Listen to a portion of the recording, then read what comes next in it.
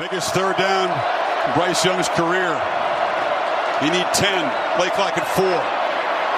From the pocket. Launching downfield. Underthrown and intercepted. Keely Ringo has an escort down the sidelines. All the way to the end zone. And Georgia is going to conquer the Crimson Tide.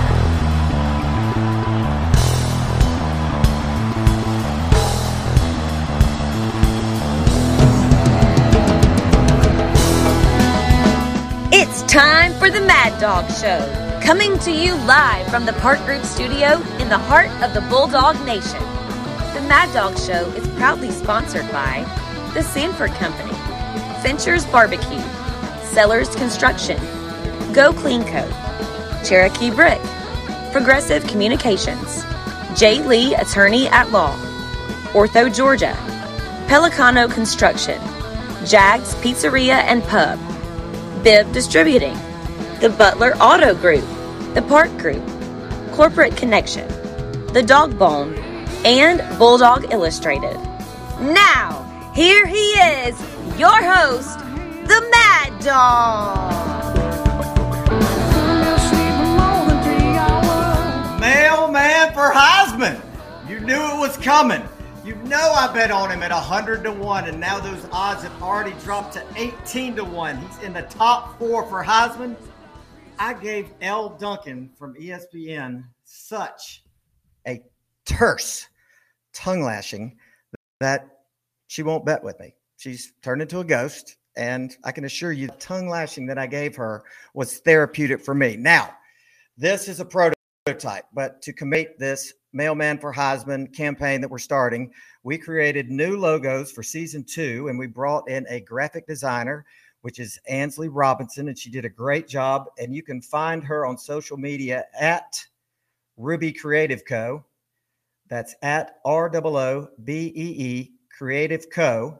She does graphic design services and social media management, and she did a fantastic job on this. And some of you may look at this logo and say, well, that's vaguely familiar. And some of you may look at it and say, WTF, as in that is way too fly. But not for this guy, not for you. And we have 2 versions of it. And so without further ado, here they are. On the left, you have the version that I think, I don't know, people maybe of my demographic, which is north of 50, would like. My son says the one on the right is the one that people will buy most. Definitely buy the one on the left. We've got a little wager on that. So all you've got to do is go to themaddawg.com and you can purchase those shirts. Or if you're in town, you can go by Corporate Connection, who is our sponsor on Forsyth Road. And so, get out there. We've sold out all of ours from last year. So snatch them up. Man, I just said snatch. I mean, as in snatch these shirts up. Like I said, go to the Mad Dawg now, themaddawg.com. So this past weekend, we went back and had our triumphant return in Sanford Stadium. And I mean, the sights and the sounds and the smells were just amazing for the first home game after winning the Natty. The energy was palpable and it was electric. And I was talking to other Dog fans and Dog friends, and we'd be telling stories from the Natty, and we'd get chill bumps. And I'm talking about full body chill bumps. And I'm not making this up. It happened like 4 different times. And then the Dogs just erupted into the stadium like an explosion, like, conquering heroes, like the reigning kings of college football that they are. And, you're just running into people. I ran into Malcolm Mitchell and his wife, and Malcolm was just, doing the radio show with Kevin Butler and Dantzler and Zaire, just rocking the dopest jacket I've ever seen with peaches on it. He's the only guy cool enough to pull that off. I ran into Jake Fromm and his beautiful wife. They look like movie stars. It was like all the beautiful people showed up for the Georgia game, and everybody that was there was beautiful. And it was just so much fun. I ran into old friends, Stu Dickens from Boulder now, made the trek all the way back to Athens, which is his hometown. And so I got to see him and his family, and that was special. And then, of course, it's always special and it's always magical when you're in the skybox of the Samford Company, where John Neal is holding court with a host of colorful characters. And it's also, Bulldog Illustrated's box too. So you got, Cherie and Vance Levy in there at their happy place. They're smiling and everybody's smiling. And I mean, that place up there, it's just like a little slice of heaven. I mean, when you're up there, it's like time speeds up. An hour is like a minute, and a minute's like a second. And it just starts flying by, and you blink your eyes and it's over. And I mean, it's crazy. I mean, literally, there's every candy imaginable up there, bars of candy. There are ice boxes full of every kind of ice cream you could want with frozen candy bars. And then there's, all the food you can eat, all the like 3 different kinds of barbecue and brisket and baked macaroni and cheese and chicken fingers and every kind of libation you could want, including someone to serve it to you. Fortunately for me these days, I'm just having sweet tea and I'm just fine with that. And so with that, let's go. Get the picture. Here's the agenda. First, Bulldog royalty joins us. And by that, I mean Kevin Catfish Jackson. Why Catfish, you say? Well, Irk Russell nicknamed him Catfish because he said he fights like a cat and he drinks like a fish. And as we know, Irk Russell is never wrong. Then the Mad Dawg has some stuff to growl and bark about. And yes, I did refer to myself in the third person.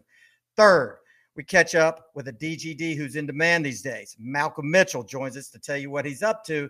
And let me tell you, it's a lot. This guy's on the road and he's extremely busy with a ton of great things he's trying to make happen in this world. Next, I'm going to break down the AP top 10, but in this case, we're going to go with 12 just so we can get ready for the new playoff format. Spoiler alert, we have a new number 1. Next, in the 5th slot, I will address all of you trash talkers on Facebook. Now, we already got the gift from above from Rappin' Ross D when he re-nicknamed the team the Ohio State Brown Eyes. Again, an artistic, poetic masterpiece, Rappin' Ross D. So what I want you to do is do your worst. Give me a new nickname for Notre Dame now that they have absolutely, whatted the bed after game 2. Following that, we have the segment that I say makes this show legit now.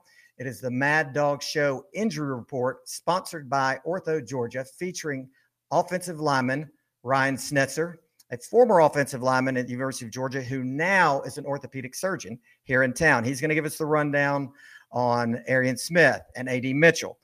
Next, we're going to have Deke Wiggins from the Dog Bone. He's going to come in, and actually, I don't know what he's going to say. So that's what makes the show so much fun.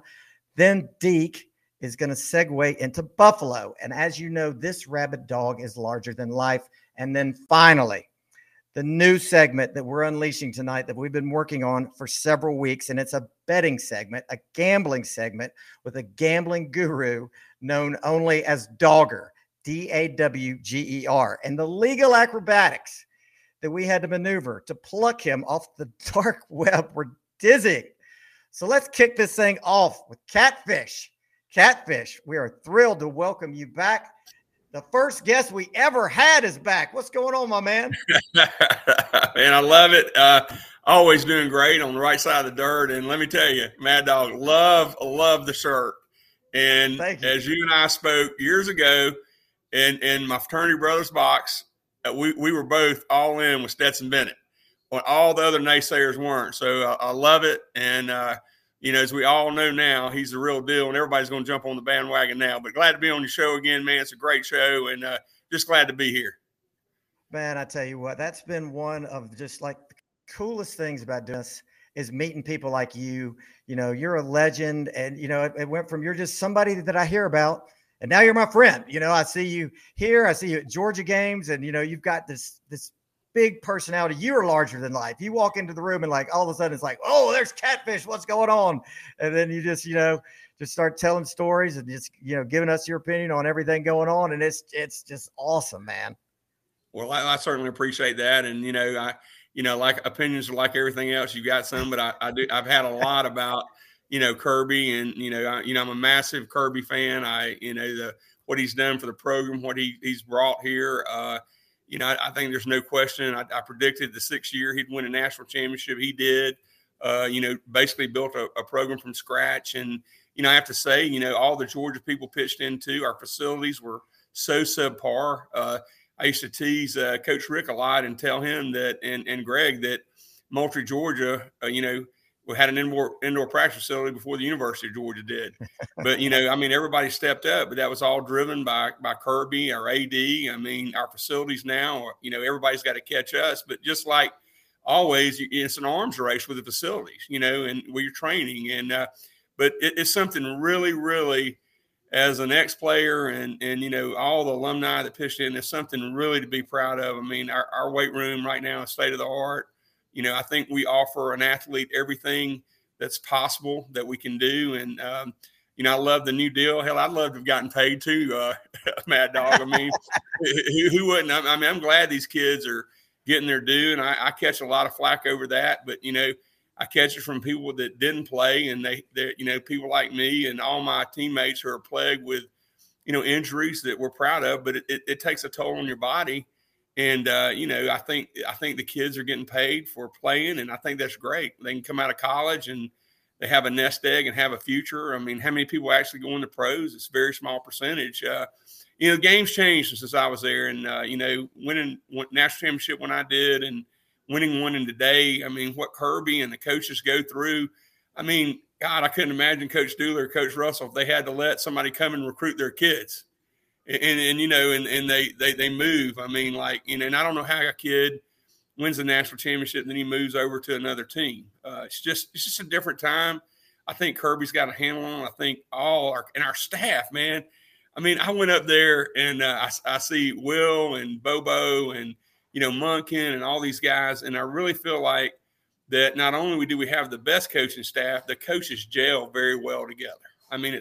You can't even, the bond they have and the team and how hard they work. And I know Kirby talks about it, but when you see them and you look at all the minds you have in there, plus our head coach, our offensive line coach, you look at every position we have now. And then the one that I love the most, and I have to say, Kirby saw a lot of him, was Coach Mike Cabin. And, Coach Cabin was there when I was there. He was the discipline coach and he was running backs coach. So I got to see him a lot after practice.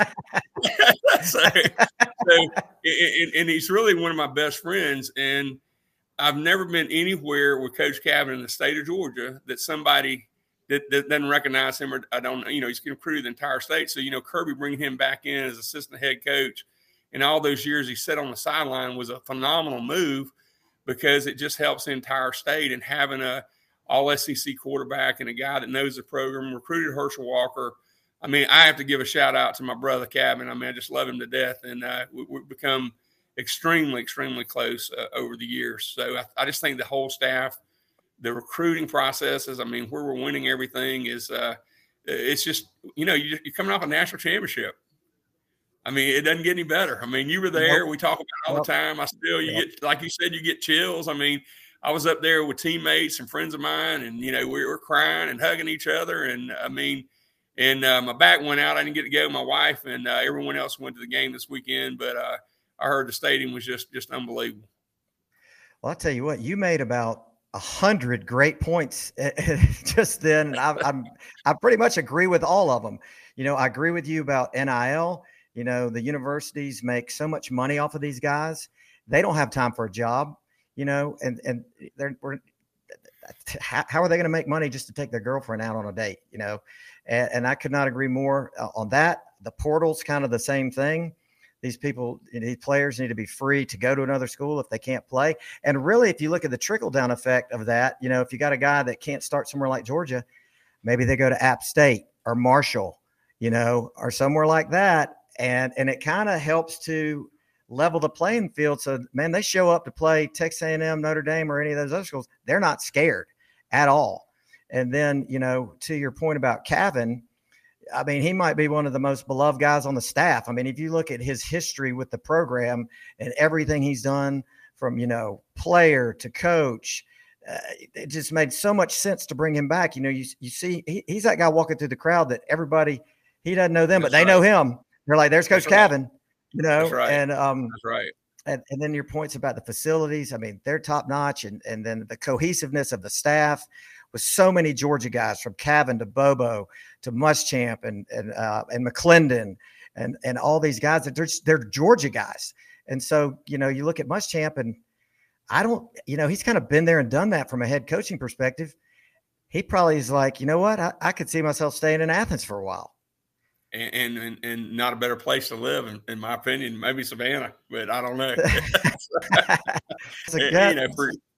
He seemed very happy, and when I talked to him, and his kids and everything at the ages they are, so I think it's a very content staff. Now I want to rewind a bit to something you said that if you had told me that I forgot it. Now, when did you predict that Georgia would win a Natty in Kirby's sixth season? The first season, in his first season, when I had to defend him to all these fans that wanted Charlie Strong and all these other coaches, and they wanted a head coach and things like that. And I said, and you look at what he was left with talent wise, it was depleted. I mean, you think about the junior college transfers he had in, and I told everyone we had a meeting here at my house, and Kirby was here and had a lot of Savannah people in. We were introducing Kirby, just talking to people, wanted to get to know CEOs and things like that. And I introduced him, and I said that he'll win a national championship in his sixth year. And it came true. He almost did it, and he should have done it. I mean, we can shoulda, woulda, coulda. You can go back and talk about the missed calls and how we beat Alabama's ass. I don't know if I can say ass on here or not, but it's okay. You can say tell. We beat them everywhere at the scoreboard, and can go back to the referee who called the offsides on the block punt, who later apologized to all the Georgia fans and said that by the way, I blew the call. A lot of good that did those seniors that worked so hard. And my God, that year, best game I've ever been to in my life was in that Rose Bowl. I mean, what a game! Oh gosh, yeah, it was just unbelievable. But but the prediction worked out. I mean, when you start from scratch like he did, I mean, how many 5-stars? I mean, we never recruited that meat that Kirby and his staff is so focused on, the line, the D line. I mean, we never had big O lines until Sam got there and Kirby got there and brought his philosophy. And you look at our O line now. I mean, it's just the meat wins, man, up front. I mean, if you don't have the meat, hey, nothing else matters. They're not opening holes. And they're not dominating O line. I mean, nothing happens. So, right. And I think that was it. So that was the prediction. Coach Cabin was here, so I can always say I hit a couple pretty good ones. The mailman and that one were two good ones. Now, did you bet on the mailman to win the Heisman preseason like I did? Well, if I would have known about it, my son did, and I did. Didn't know about it. You guys are a little, what's going on more than I do. I mean, I live in another world, that the world you guys live in, but I would have definitely taken that for sure. 100 to 1. Was that what you said?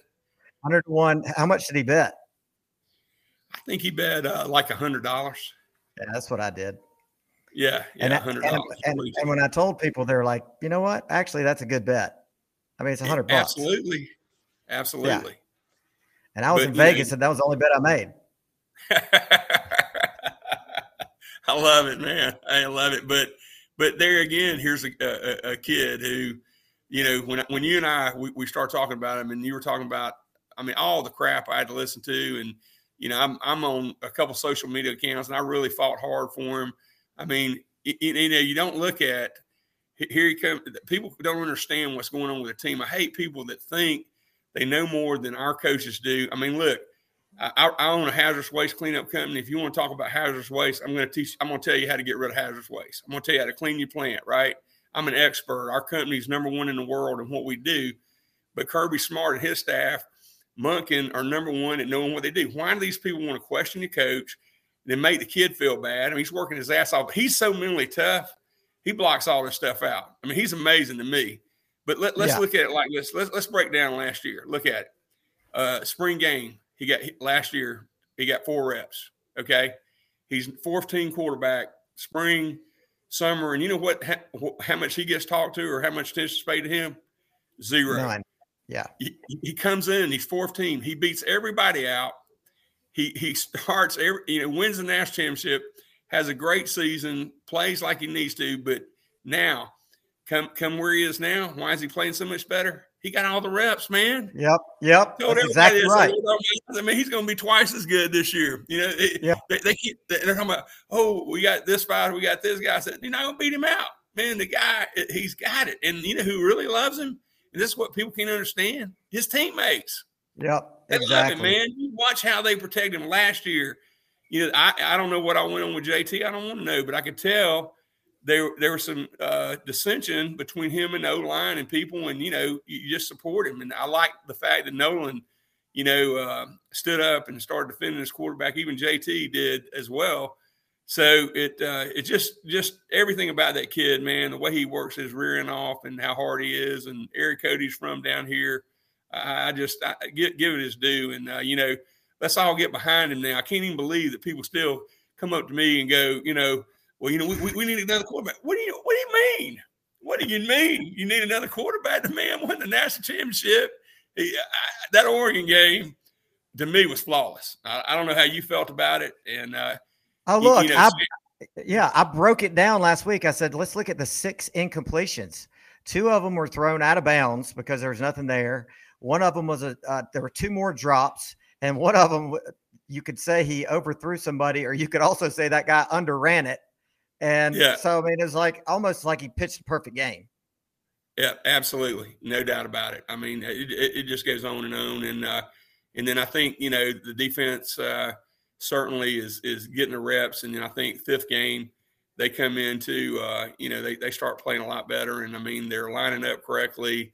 Defensive backs look phenomenal. The new freshman kid coming in there looks like an all-world player. I mean, at safety. I mean, that kid is just unreal. And I always hate going to South Carolina, though, Mad Dawg. Yeah, there's something about that stadium, man. Just, you know, the in the past years we hadn't played well, but hopefully, you know, we bring it this weekend, and it's a big W for us.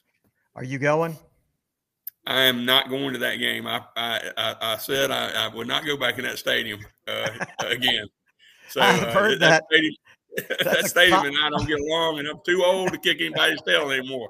But if I get hit in the head with any more towels up there swinging, I mean, it's just it's different. But I'll be making the rest of them. Okay, for sure. That's good. And I tell you, on Stetson, you know, the players are going to respect his blue collar work ethic of somebody that has just put in the time, you know, since 2017, left and came back. And, you know, and I think that, to your point, that's kind of how he won the locker room, and the people that I just can't even imagine what it's like for his parents. Because I know nobody's coming up to them and saying stuff, but I mean, in this day and age of social media, there's no way they can't hear it. I mean, that would drive me nuts. Yeah, absolutely. Absolutely. And, you know, you think about, I don't know if you remember 45 years ago, Rudy came out, you know, about this player, and he's a walk-on. And then, you know, I happen to know some of the players that played with him. There was a lot of Hollywood in there, a lot of things that supposedly took place, didn't take place. But this story to me is bigger than Rudy, bigger than anything. I mean, this is set up for a Hollywood movie. The kid comes in. I mean, it is literally, you know, I'm sure he's looking down the road at a movie or a 30-30 on ESPN or something, because what a story of perseverance. And it's something that Coach Russell always told us, you know, you never give up. Those 3 G's, you either, you know, you give in, you give up, or you give it all you got every single play, and you never give up. And I mean, good Lord, man. I mean, the times he could have hung it up and done, and then hung in and then came back. I mean, the resilience, it's just phenomenal, a phenomenal story. And I think I'm so proud that he's our quarterback and he represents our school in such a manner that he does. And you could even make the case it could end up, if the story goes like we want it to, it could be more than one movie. You know, last year could be Rocky 1. This could be Rocky 2. And if I'm Stetson, I'd be like, I'm going to write, produce, direct, and star in that movie. Yeah. And I tell you, man, and I hope these kids can do that. You know, I unfortunately, you know, we won it once and played for it 2 more years in a row. We actually played for the national championship 3 times. And then my senior year, when you look at probably one of the best teams ever from a schedule perspective, you know, we played Clemson on Monday night. And then we played BYU on Saturday, 2 ranked teams. Clemson, you know, that year ended up, you know, winning the national championship. And no, they didn't win it. Penn State won it when they beat us, but they were defending national champions. And we played, you know, we were the first team ever to play under the lights. And I can always say it on a Monday night. And then we played BYU on Saturday, and, there was no recovery time. And, of course, they had Steve Young, who threw the ball 74, 75 times. My backup got injured.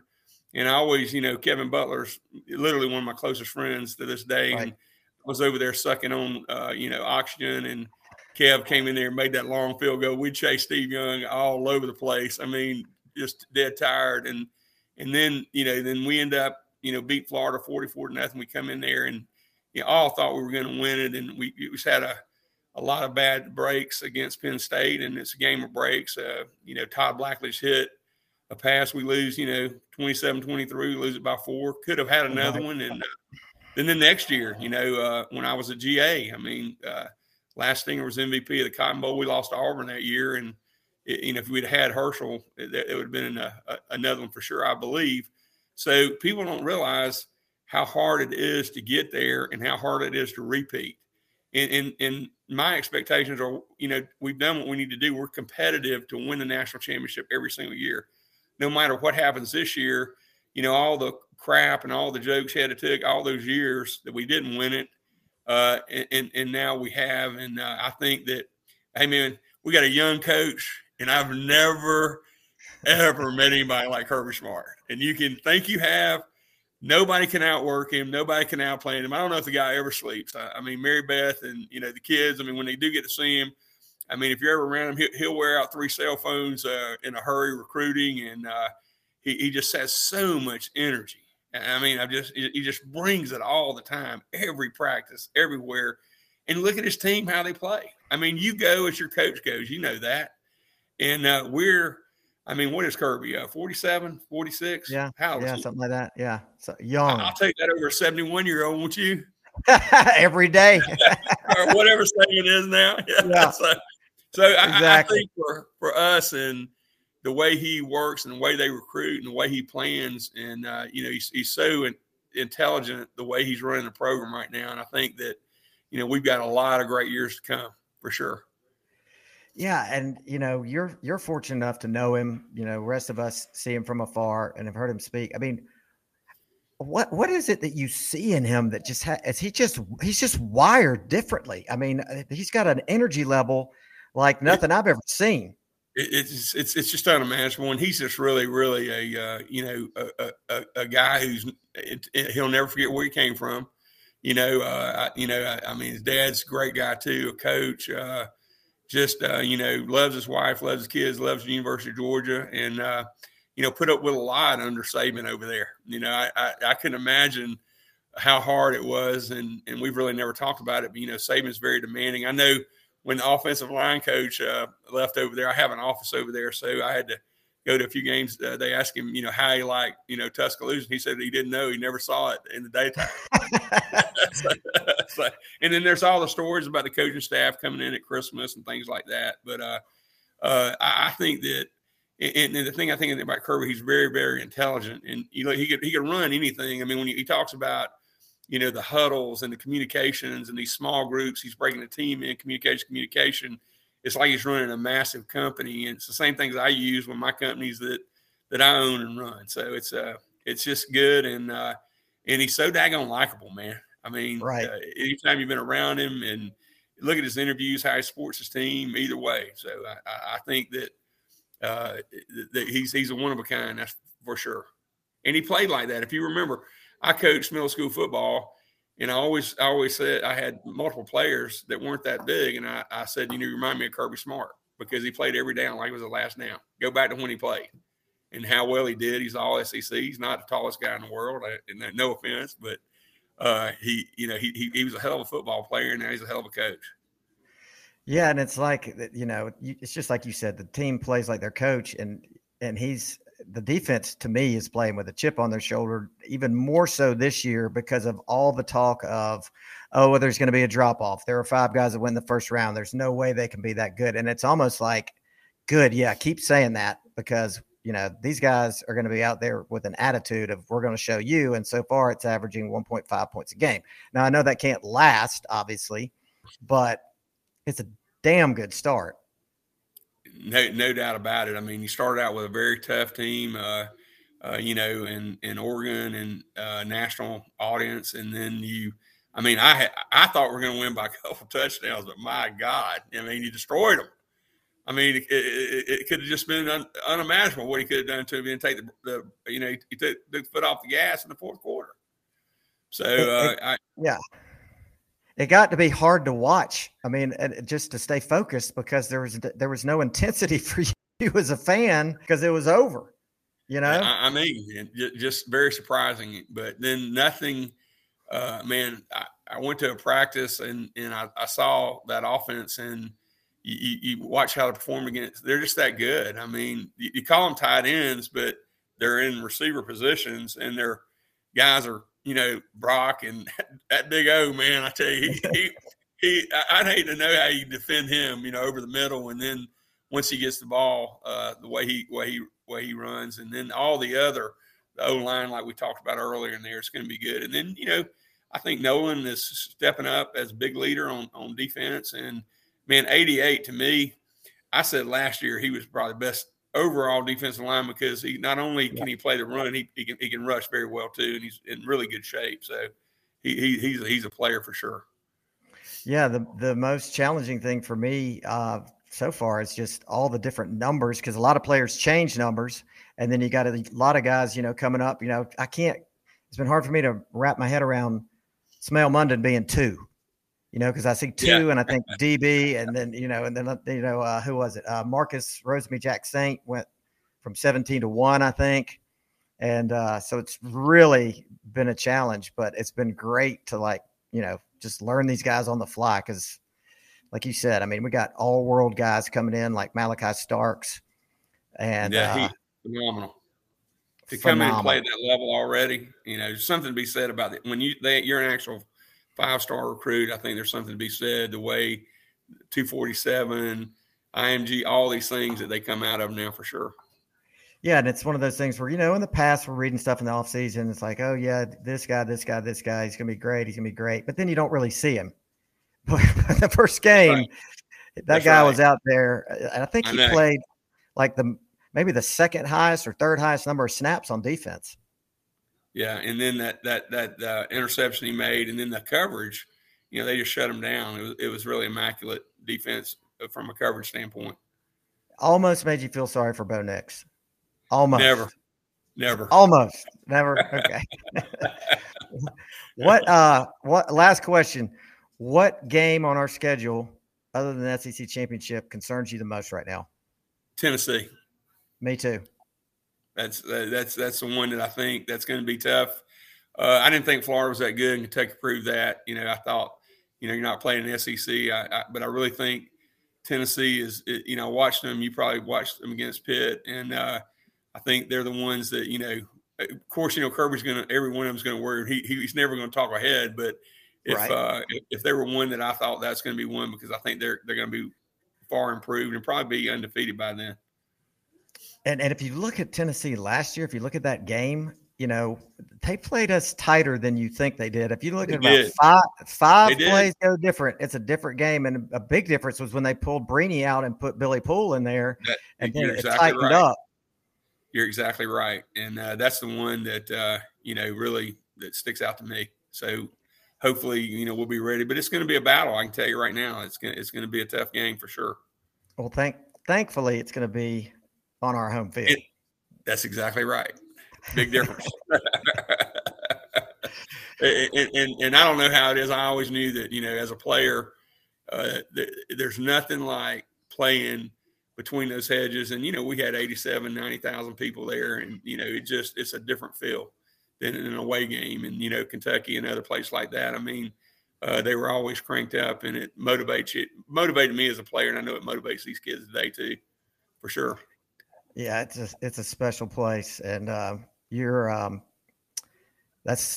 fortunate, but I know you earned every snap you had. So I don't know if that's the right word, but lucky, or that's not even the right word. But it's just so cool that you got to have that experience. To be on that team with the people you were on. It's legendary. And we're still, extremely close. I'll see Herschel Thursday. Herschel and I are really good friends. Of course, he's bit off a lot, as Right. for sure, and working really hard. And then, of course, all the guys. I mean, we're still like brothers, and very, very special, that national championship team. We all support each other. We know when someone has issues or anything, and everybody's always ready to step in and help for sure.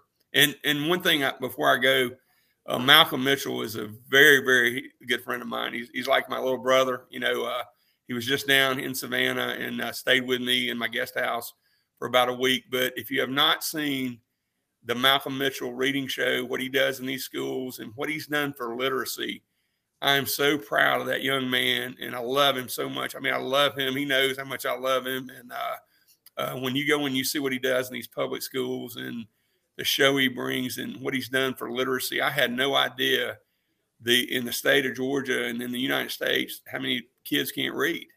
Right. And have you seen his show, Mad Dawg?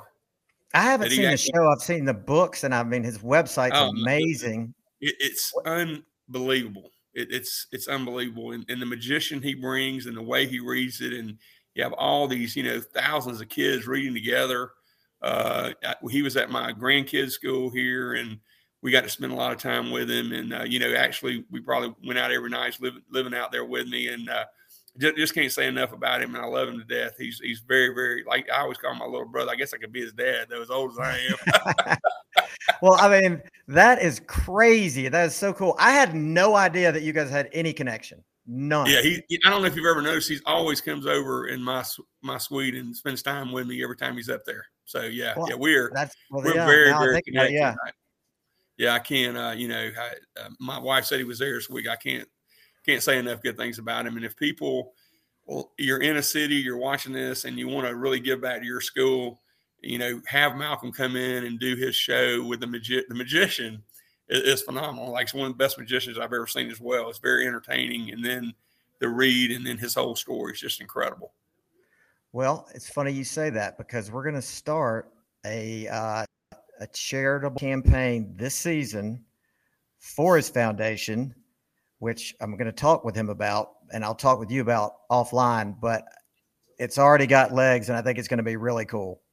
Well, fantastic. Well, it's for a great cause, and it couldn't be enough. And then the fact that, his story is phenomenal. When you look at, he couldn't read when he got to Georgia, what he did writing these books, and you just spend some time around him, man. He's just great. So I can't express how much I love the kid. He's just a phenomenal. I hate that he got the injury he did, because also don't forget he was one heck of a football player too. Oh yeah.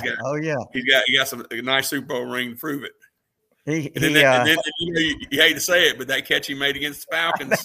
I know. That's exactly what I was going to say. I had him sign a hat for me about it. So, that was the catch that clinched the Super Bowl too. So it was a good catch.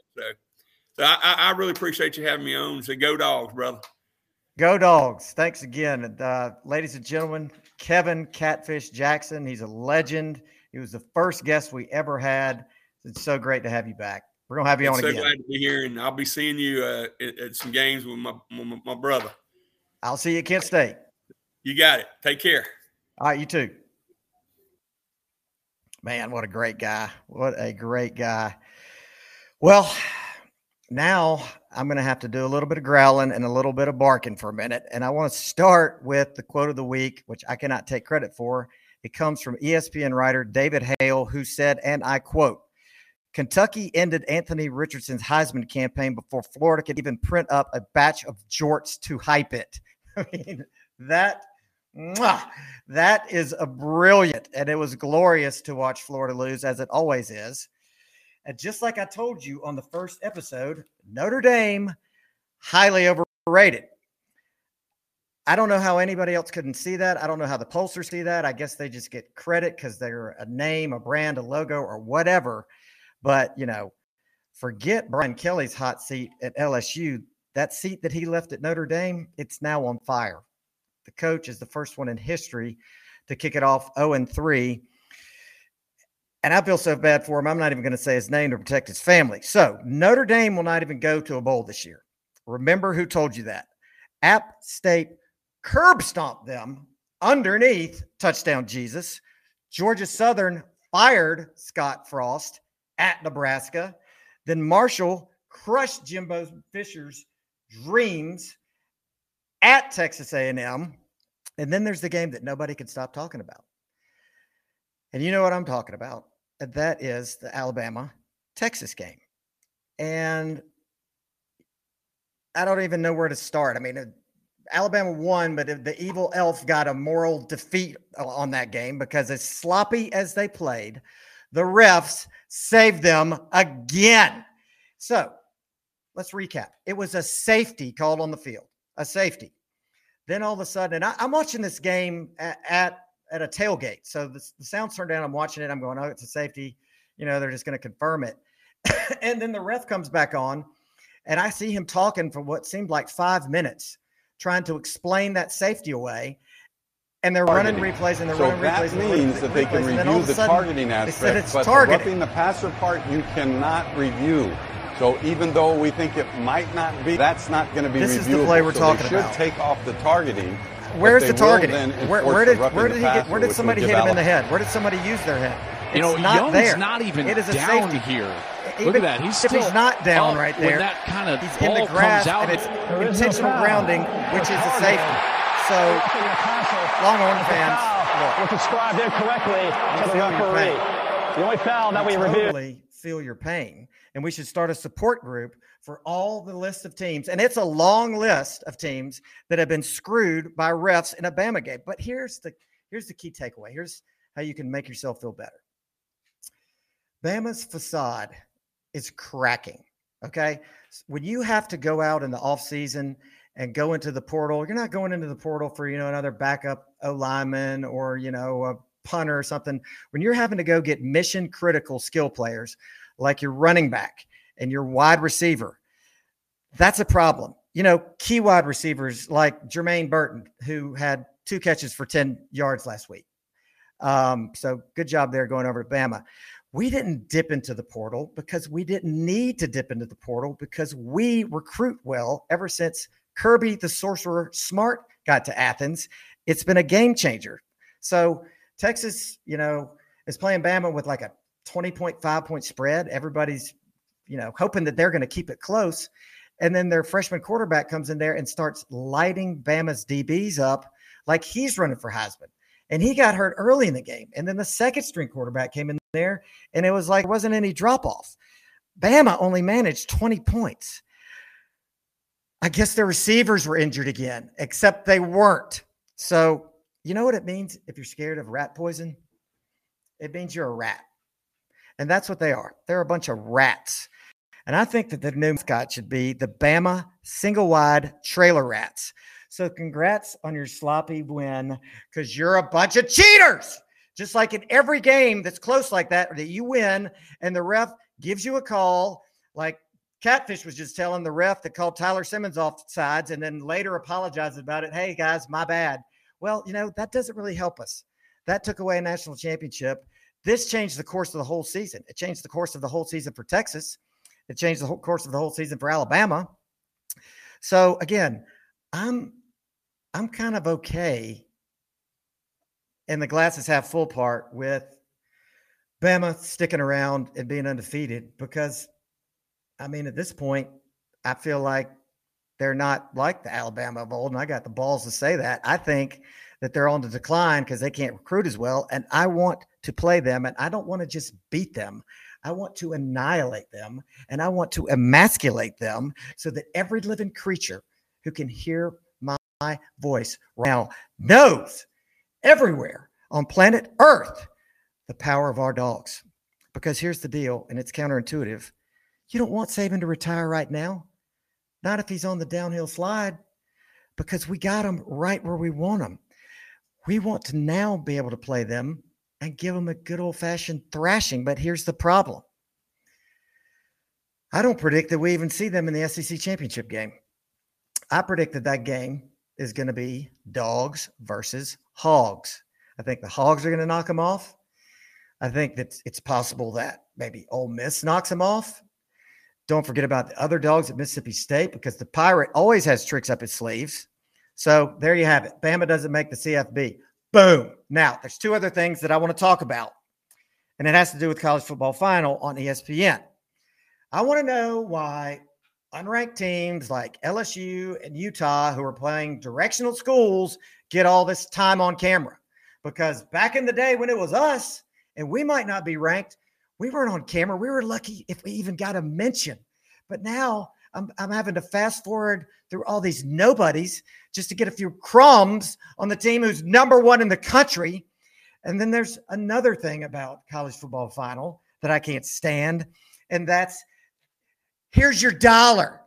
That is the lamest thing in college sports. It's cringier than Nick Saban's Aflac commercials. You know what I do when that's a dollar comes on? I fast forward it because I feel dirty from having to watch that. It's just stupid. It makes no sense. Where did that come from? It's like you made it up because you thought it'd be something cool to say. Nobody cares about your dollar and the dumb things that you show. So why don't you take that off so I don't have to fast forward it anymore? So that's all I got on that. Enough of my crankiness. Let's get on with it. And our next guest was going to be Malcolm Mitchell. And it looks like we've got a problem. Hold on a second.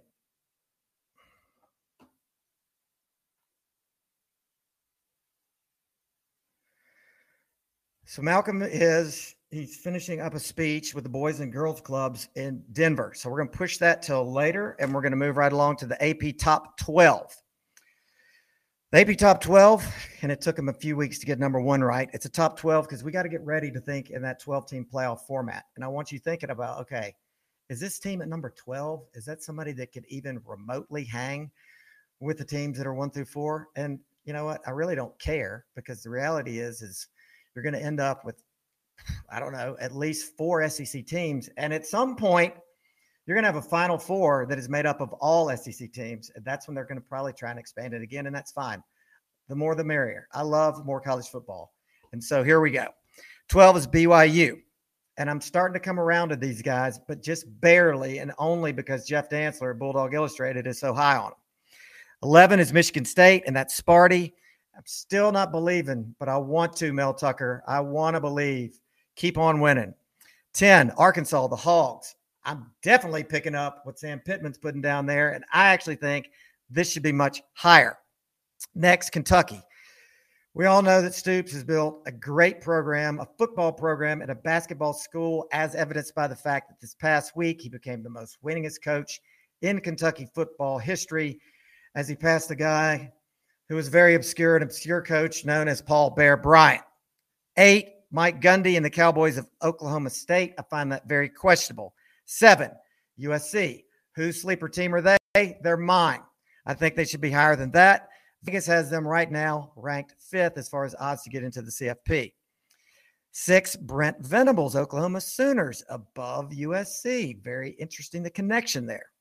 5, Dabo Clemson's Tigers, feeling like they may be on borrowed time unless they can finally get an offense, and they may have with this new quarterback that they're putting in behind Ukulele. I call him Ukulele because I can't pronounce his name, but supposedly this kid's doing better. They got a monster defense. We all know that. They just got to find an offense. At 4, it's like we got a name here, a name of a team that's undefeated, and that team is Michigan, and it's absolutely hilarious. They have played absolutely no one except 2 teams that are struggling mightily. They can't even decide on a quarterback. They have the most heinous, hideous uniforms in the history of college football. They will get their brains beat in before this season is over, and we will be laughing at them ever being ranked number 4, much less in the top 10. They're going to be this year's Iowa. Remember when Iowa was ranked like number 2 at one point? And I told you that was a joke and a farce, and they eventually, I think they fell out of the top 25. Michigan is this year's Iowa. Next, the Ohio State Brown Eyes. Need some water for this one. The Ohio State Brown Eyes. I cannot say that enough. So, week 3 means the 3rd home game in a row for the Ohio State Brown Eyes. Who do they play? They play the mighty powerhouse known as Toledo. Toledo. Let's recap their schedule, so shall we? Well, first of all, they played Notre Dame, who is now 0-2 and just lost at home to Marshall. Toledo. They next play, after Toledo, they play Wisconsin. who just lost to Washington State. And then the mighty powerhouse of Rutgers comes to town to round out that 5-game home stretch that they kicked the season off with. And let me remind you that they play 8 out of their 12 games at home. Oh, did I mention they played Arkansas? Yeah, they played Arkansas State. Arkansas State. Can you even find them on a map? I can. It's in Jonesboro. Do you know their mascot? I don't. Nobody does because they're Arkansas State, and that's who they played. Their schedule is as big of a bad joke as the one referees play on all of us with this next team, and that is, of course, Bama, whose sordid, adulterous love affair with the entire referee world knows no bounds. But they just found out why in the Natty that the number 1 team in all of the land is still our defending national champions, University of Georgia Bulldogs. I love saying that. Woo! All right. Dropping out, of course, from this year's rankings, this week's was Texas A&M and Notre Dame. Now, speaking of Notre Dame, I want to go to Facebook. And I want to take a look at any new nicknames that you may have for Notre Dame because I want to kick it off with a new nickname that I have for them. And that is Our Old Ladies Wasted White Punching Bags. I think that that's pretty good. What do you think, Park? You think that? I mean, that's kind of like it's transcribing, the Fighting Irish of Notre Dame. Our Lady, Old Lady, Drunken Irish. No, it's too much. The Old Ladies Wasted White Punching Bags. All right, I want to see, can anybody top that? Can anybody top that? No one can top that. Not even Rappin' Ross D. Good. They are now, until somebody tops it, the Old Ladies Wasted White Punching Bags. Now, we come up next on the segment that legitimizes us, and that is the Mad Dawg Injury Report, sponsored by Ortho Georgia and featuring former UGA O-lineman Dr. Ryan Snetzer. Dr. Snetzer, how are you doing, my friend? Doing good. Glad to be back. Another big win for the Dogs. So, yeah, it was great to see you and your beautiful wife and kids in Athens this past weekend, man. That was a nice surprise. Yeah, we had a good time. They loved going up there. We had our Letterman reunion, and so it's always a good time to see a bunch of former players, a bunch of guys I played with, guys that were before us, just to get together and fellowship a little bit and watching football. Yeah, I was happy to be able to come in there and kind of crash that party very briefly and meet some folks. So let's get to it. A.D. Mitchell, take me off the ledge. What are you hearing? I'm hearing he's not going to play. Yeah, I think it's one of those things, like if it was a must-play game, he probably could. It sounds like he's got an ankle sprain. Based on what I'm hearing, it sounds like it was probably a low ankle sprain. They said there was a possibility that he could have come back in the game on Saturday if needed. So it sounds like they're just kind of being, just being a little protective of him, let him kind of ease his way back in. We got a lot of football still to go. But usually these low ankle sprains are much quicker recovery. I think they've got him doing some light jogging and stuff now, is what it sounded like. So I'd expect him kind of just listed as day-to-day, really, and back whenever he can get through that part. So it sounds like, there's a big difference between a low ankle sprain and a high ankle sprain, and a high ankle sprain is usually worse. Could you tell us kind of the difference between the two? Yeah, so a high ankle sprain is really like a disruption in the ligament that's between the big bone and the small bone and the shin, so the tibia and the fibula. And it really kind of runs the full length of the leg. And so when you get a disruption in that, it can cause a lot more pain, takes a lot longer to heal. And that's what we consider a high ankle sprain. A low ankle sprain is really more like a sprain along the foot, kind of right at the junction of the ankle and the foot. Those can be fairly quick recoveries, just depending on, what they are. There's multiple different ligaments in the foot. But usually, they're anywhere from 2 to 4 week recovery on the conservative side.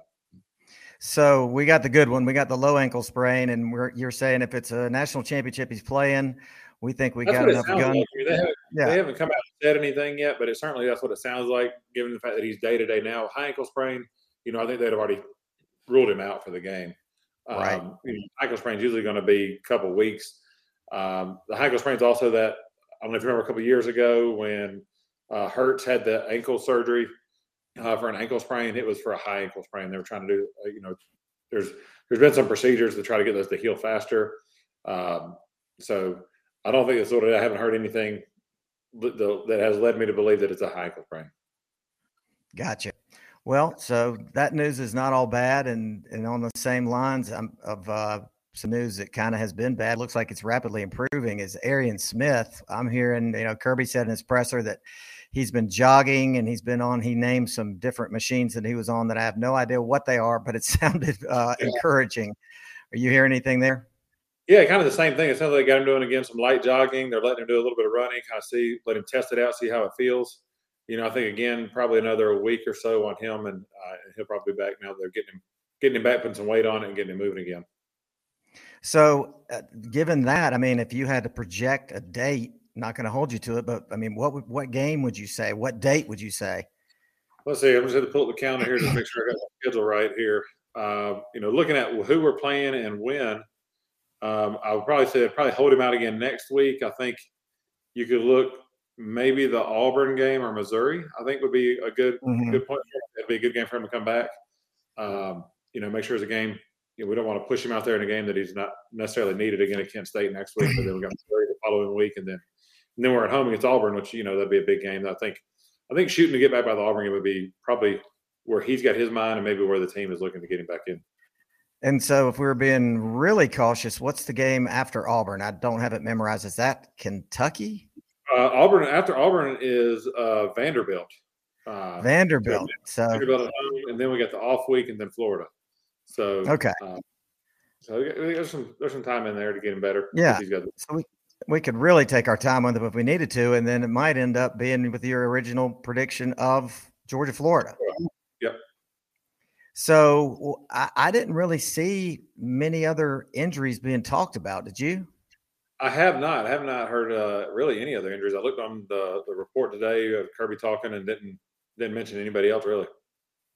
Yeah, the main injuries I think are over on the other side of the field with South Carolina. They've got, I think, their edge rusher, their biggest edge rusher's out, and then I think he blew out his ACL and their best linebacker. Yeah, they've got a few of them over there. Kind of a little bit of a depleted team, but they're going to be hungry coming off their loss last week at Arkansas. They're going to be hungry looking for something. All they're doing is hearing about why they're 24.5, 25-point underdogs. So they're going to have a little bit of a chip on their shoulder coming out. And anytime you go to Williams-Brice Stadium, and that place is a hard place to play. Noon game, it's going to be hot. I've been there, played there in 2002, and then again in 2003. It's a tough place to go in and play. And you hear that dang rooster crowing the whole time. It just, can't get it out of your head. And most Georgia fans they don't want to go to that game because of just how their fans are and just how that place is set up. And that line it's crazy. I don't even understand it. It's one of those things where, what does Vegas know that we don't? Obviously they set that line too high last week. I think they didn't understand maybe the relationship that Kirby and Hatcher have. Yeah, exactly. That he's not going to try and hang 52 points on him. But at the same time, I don't think he intended to kick 4 field goals, or actually we tried to kick 5 and only made 4. So those have been touchdowns. Have been a whole different ball game. But well, so far you're doing a great job. You're keeping these injuries, really, really short. Yeah, that's doing the best I can here. Well, we sure appreciate it, and like I said, I really think that the sponsorship by Ortho Georgia and you coming on not only as a former O lineman and as an orthopedic surgeon just really gives credibility and makes the show feel legit. So again, thanks to you, Dr. Schnetzer, and thanks to Ortho Georgia. Thank you. Appreciate it. Go Dogs. All right. Go Dogs. See you soon. Good. Love a short injury report. We need to keep that streak going. And next we have coming on from the dog bone is Mr. Deke Wiggins, who's going to tell us, actually he's making his season debut. Hey, David. How you doing, man? What's going on? Living the dream, national champion. It is good. Living the dream. Been a good 8-9 months. Is that your Rose Bowl shirt? Yes, it was. I actually didn't go to the Rose Bowl. I went to the game after, which was sad. But no, I just got this made just to wear around town. Well, I like simple shirts like that. Beat Oklahoma, mailman for Heisman. Everybody knows where you stand. Yeah, I like your shirt. I was preaching that all off season. I didn't bet. I wish I would have. I didn't even think about it. But yeah, $100 for 100 to 1 odds. He's in the top 3 or 4 right now. I don't gamble. I never gamble. And I just happened to be in Vegas and I was like, I got to gamble on something. And so I went to the Bellagio and started looking around the sports book, and I was like, I'll look at Heisman odds. And I was like, man, Stetson 100 to 1. I'll take that. Why not? That was good. Good bet. Technically, I haven't lost any money yet. It's hanging out there. But who cares? Looking better every week. It's looking better every week, and it sure is fun, right? Who'd have thought? That's right.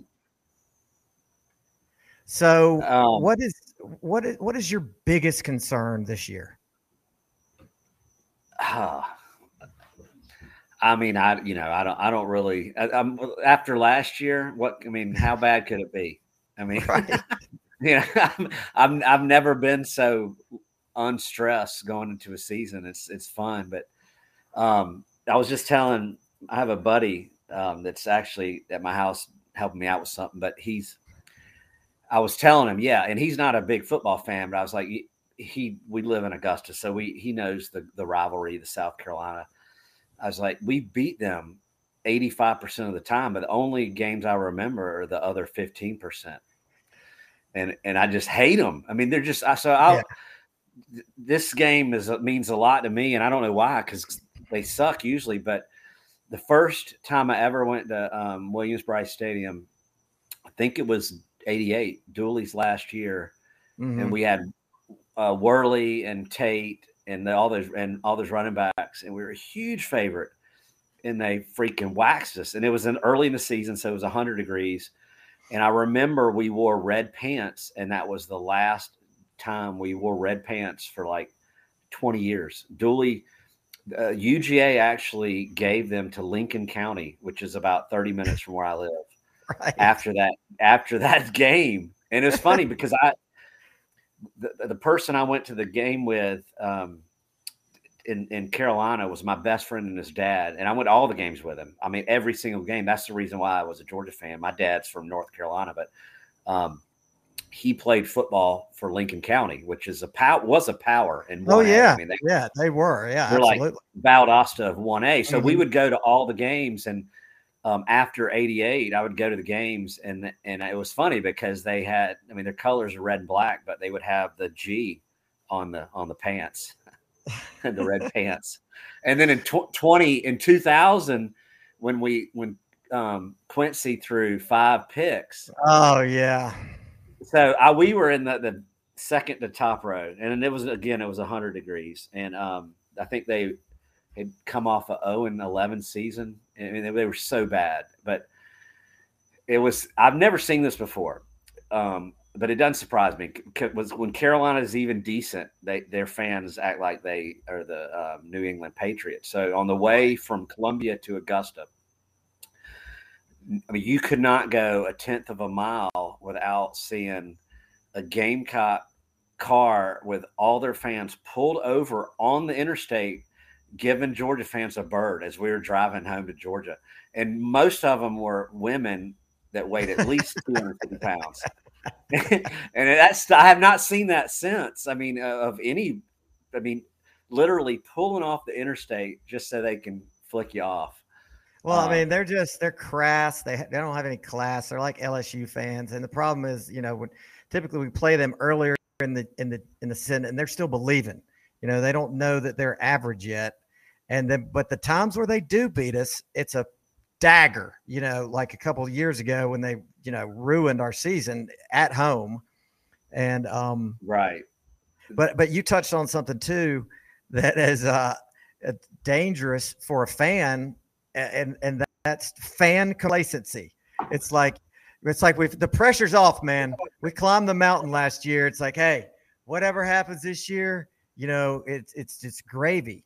And I think of myself, like last year, I felt this massive sense of urgency with who we had and who we were playing. And I felt like the stars had aligned, and, we felt like that so many other times before, but I was like, literally like this is it. This is the team. And I don't want to let myself get complacent, because you can't. The years where you have it teed up with this kind of talent, man, they're fleeting. And I know Kirby is the godfather of college football right now, and he's going to keep recruiting at this level. But man, we got to keep that intensity. We got to keep it turned up. I'm intense. But it was like, it was almost a relief that we finally won one, and we don't have to hear about 1980, which I love 1980. Every one of my passwords, well, I shouldn't say that. A lot of them are 1980. But there's a word before it. So anyway, but I'm not worried about the team, and I wasn't anyway, because of how many new players that are good that really weren't big factors. I mean, on defense, I still think our defense is going to have some games where they struggle. I don't think they're just not quite as stout against the run. But the thing is that everybody on defense is so fired up to be finally having a big role that they're not. I mean, they're going to come out every game and just kill it. I mean, they're going to give it their all. And even on offense, Stetson, I mean, he's not. We got no worries there. And then we've got people like A.D. Mitchell, who hopefully will be back soon, and Rosemary Jackson and McConkey, and even Big O. That they could have monster years. I mean, last year some of those guys had really good years, and McConkey did, and A.D. Mitchell had like the biggest catch in 40 years, but.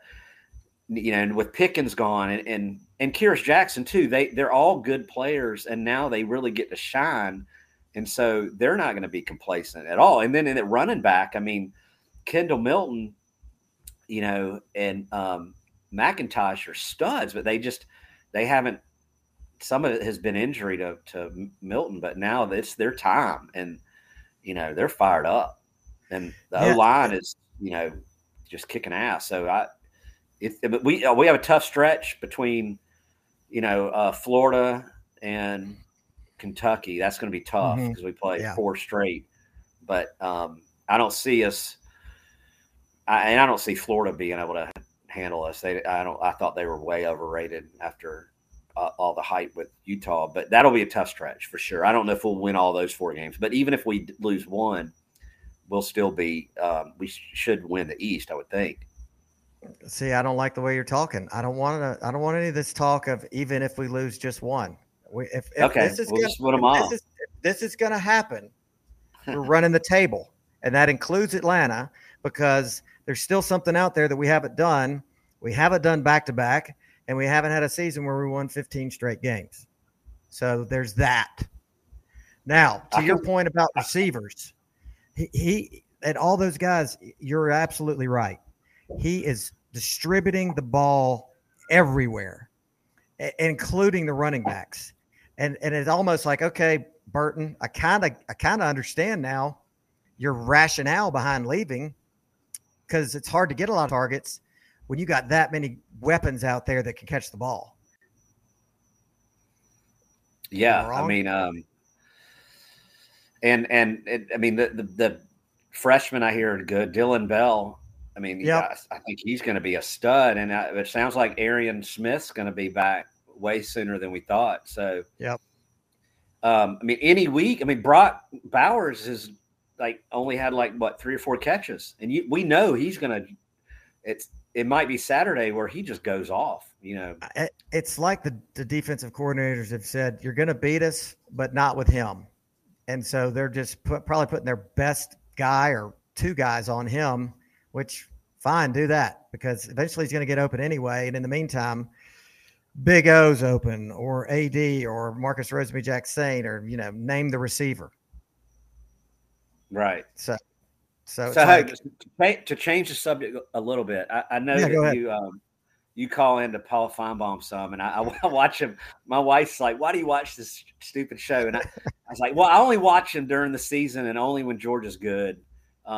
And believe it or not, they have a show the 12 months. But today, right before your show, your buddy Legend called after it was I guess his first call in after their game, and he was pretty funny, but he went off classic with just cocky and just went off on their coordinators and their scheme, and really Pete Golden. I mean, just went off on Pete Golden. Right. He wants him out of town. He wants him to pack his bags.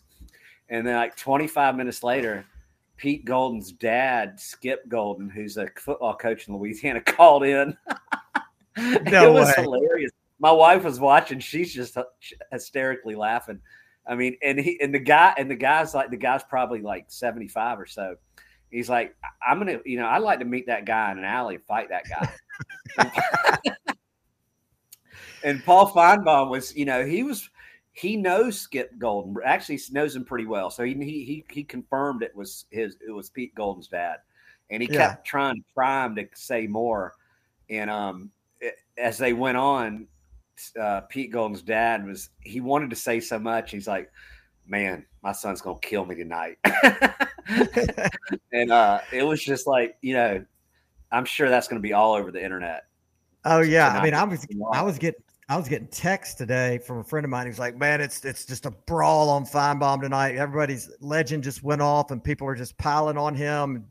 Jim from Tuscaloosa's just lost his mind. And I was like, man, I'm going to have to check the tape when I get home. Yeah. Well, I mean, you just don't get a coach's dad call up Feinbaum off of him, defend his son, and threaten to beat up a redneck caller that, has never played football. It was hilarious.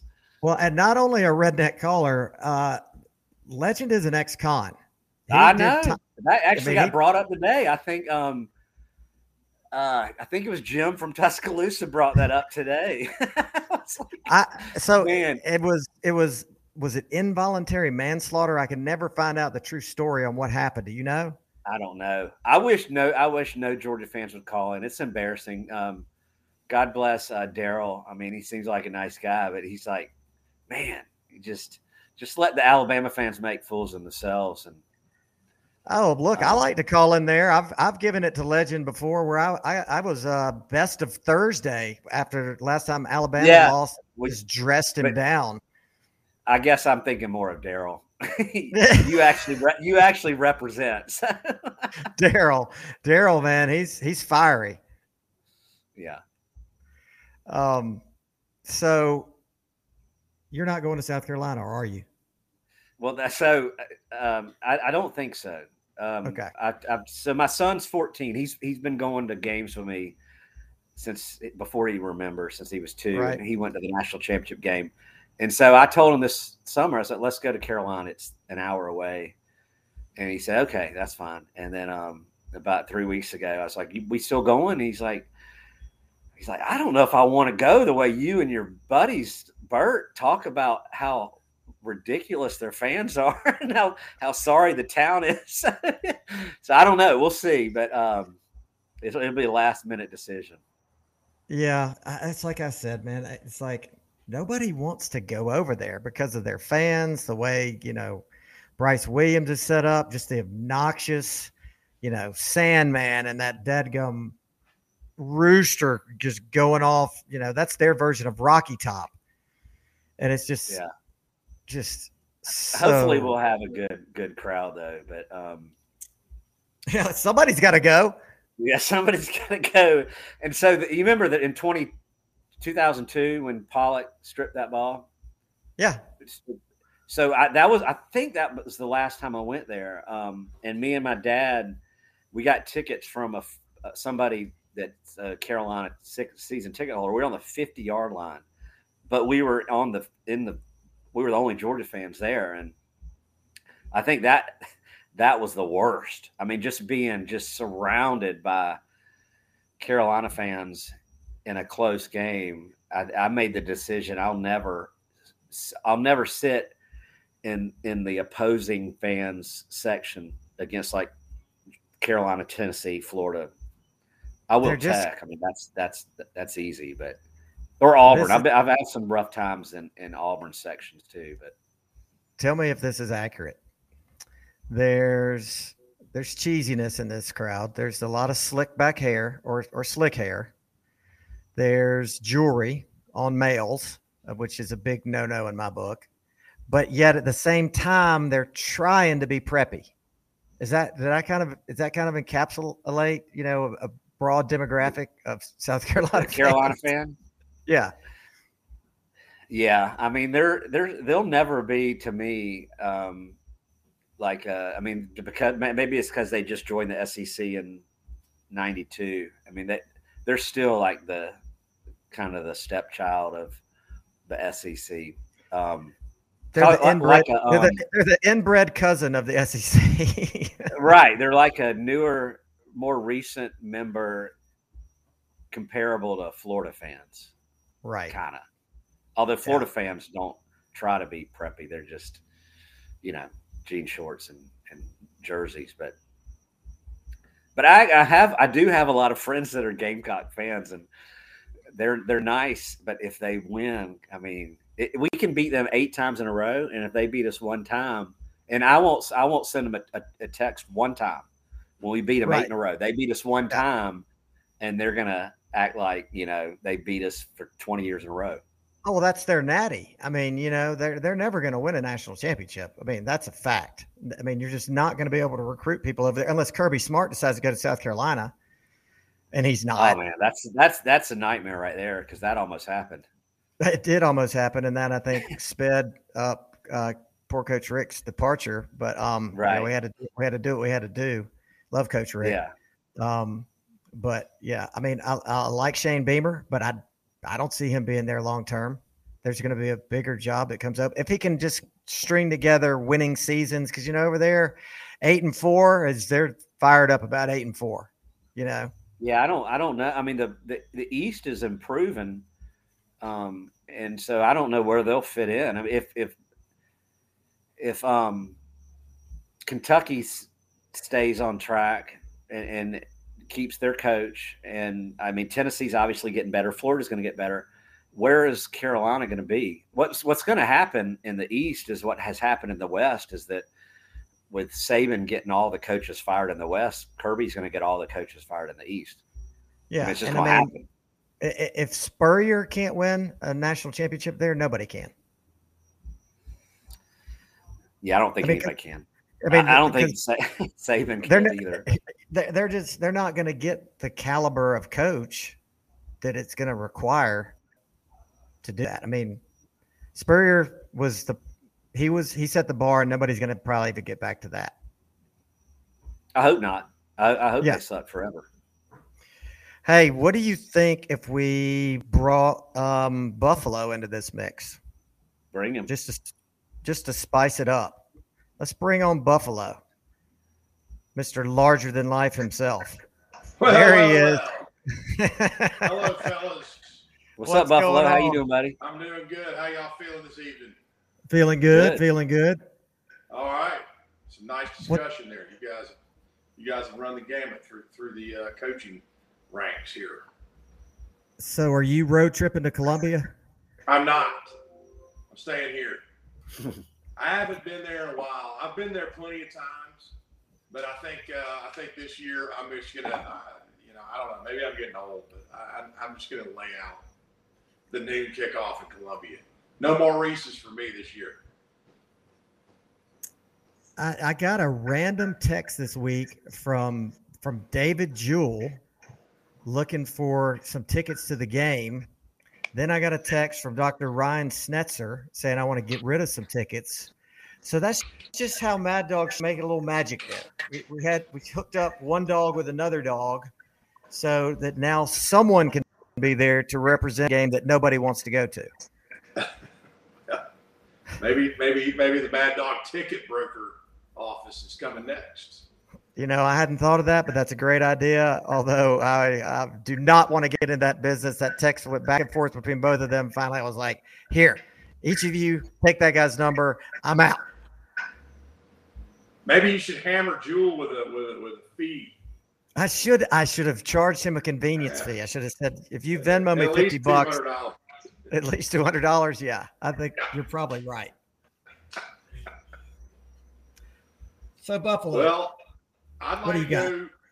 I'd like to go through some observations from this past weekend. A few SEC teams. Florida, watched that game, enjoyed it. Even Billy Napier and his gargantuan phalanx of coaches couldn't keep Anthony Richardson from melting down and not seeing that left quarterback snatch the ball. I mean, he threw it right to him. It was beautiful and gone. Florida's 2-9 on their last 11 SEC games. Did y'all know that? No. 2-9.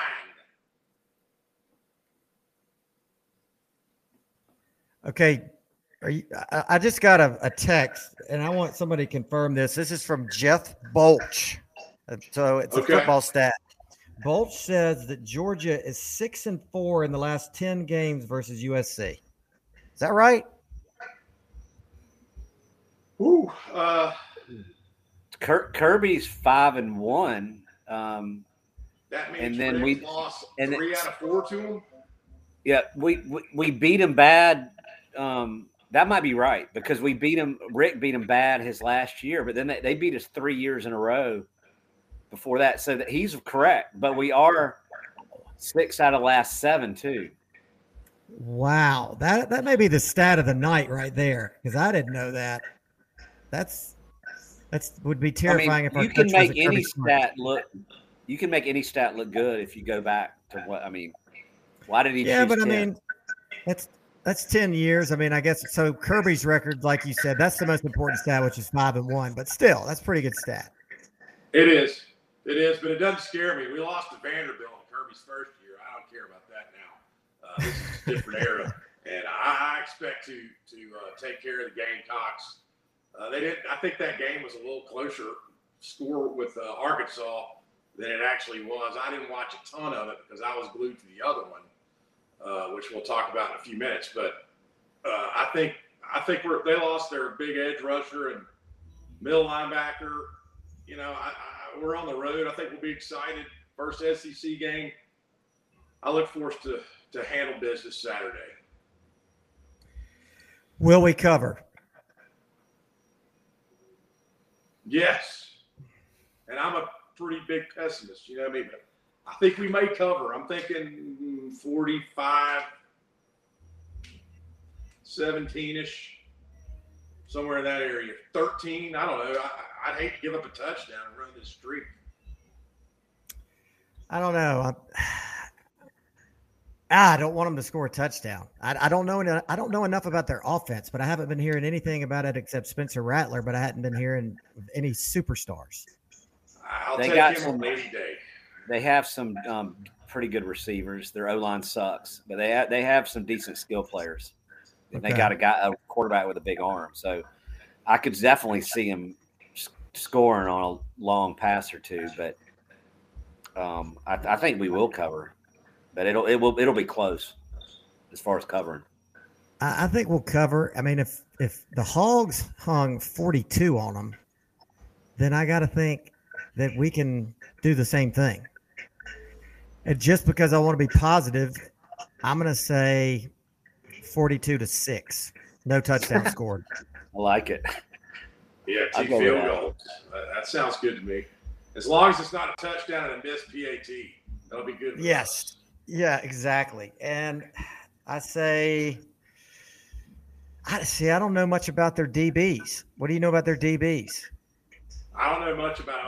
I haven't watched too closely. No, they have a first round DB, according to my son, who knows more about college football than anybody. But I mean, but they're not across the board. They're nowhere near what we have, but they do have one, I think, a safety that's really good. They have a guy named Cam Smith, like the golfer, and I don't know if that's the guy he's talking about, but he's good. He got hurt, but he came back in the game Saturday. Well, where I was going with that is I was trying to project what Stetson's stats might be. Big stats, lots of stats.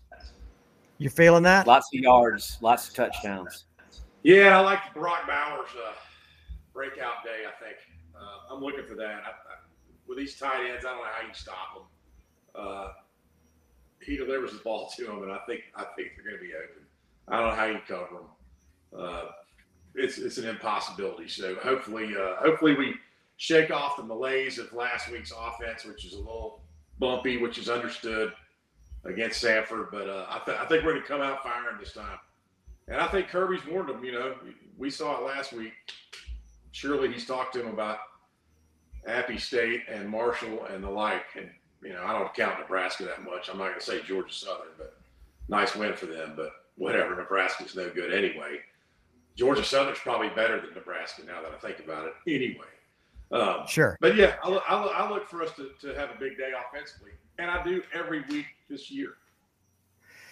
I'm hoping for Stetson throws for 400 yards, 4 touchdowns, runs for 1, and then we also have 2 other running touchdowns. So I'm going to revise, and I'm going to say we score more points against the Gamecocks than we did against Oregon. Just a blowout. Oh, nice. That works for me. I don't quite see that, but I'll take it. It's a statement game. Go ahead. I think Oregon was a statement game. We've made our statement. Now we just have to follow it up. It's time for a restatement game because we got, and then the next week's another statement. Well, you don't overlook Kent State. Don't let Kent State be your App State, is what I always say. Apparently, they were down 7-3 to Oklahoma at halftime Saturday. That's true. I'd hate to lose to a pack of cigarettes. Remember, we almost lost the pocket change back in 2015 when Nicholls State pushed us. And I'm like, we're going to lose the pocket change. This can't happen again. It didn't, thank God. That was the growing year. Wait a minute. We almost lost to Georgia Southern, too. Yeah. 2015, we beat them in overtime. We would have never lived that one down. I remember UAB pushing us one time with Rick. UAB pushed us pretty hard one time. Back to the pack of cigarettes. So Kent is a brand of cigarettes? Oh, yeah, it's a brand of cigarettes. You know that, don't you, D? I don't. Okay, I take your word for it. It's something that, that was in the back of my head, but I'd never thought about it until you said pack of cigarettes in a pocket full of change. Yeah. Well, that's what I call Nicholls State. That's pocket change. And, Kent State is a pack of cigarettes.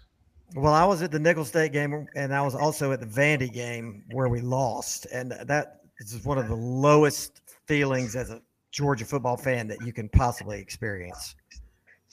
Yeah. It's pretty nerve-wracking. I was at the Nicholls State, and I retreated from my seat and got in the tunnel and stood there. I was like, are we going to do this? I mean, are we really going to do it? I don't know what I'm going to do with myself. I wouldn't at home. I wouldn't have been able to drive. We did win that game, right?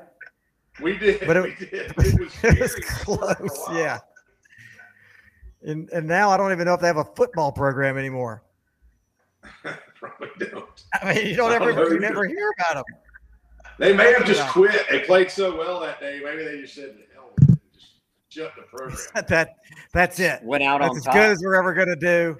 We almost beat Georgia at home. We're done. I think that's maybe what happened. I hadn't heard from them lately. No one has heard from them. All right. So what do you think? Well, first of all, Deke, who's your CFP top 4? End of the season, who do you got? My top what? College football playoff. Who's your 4 teams?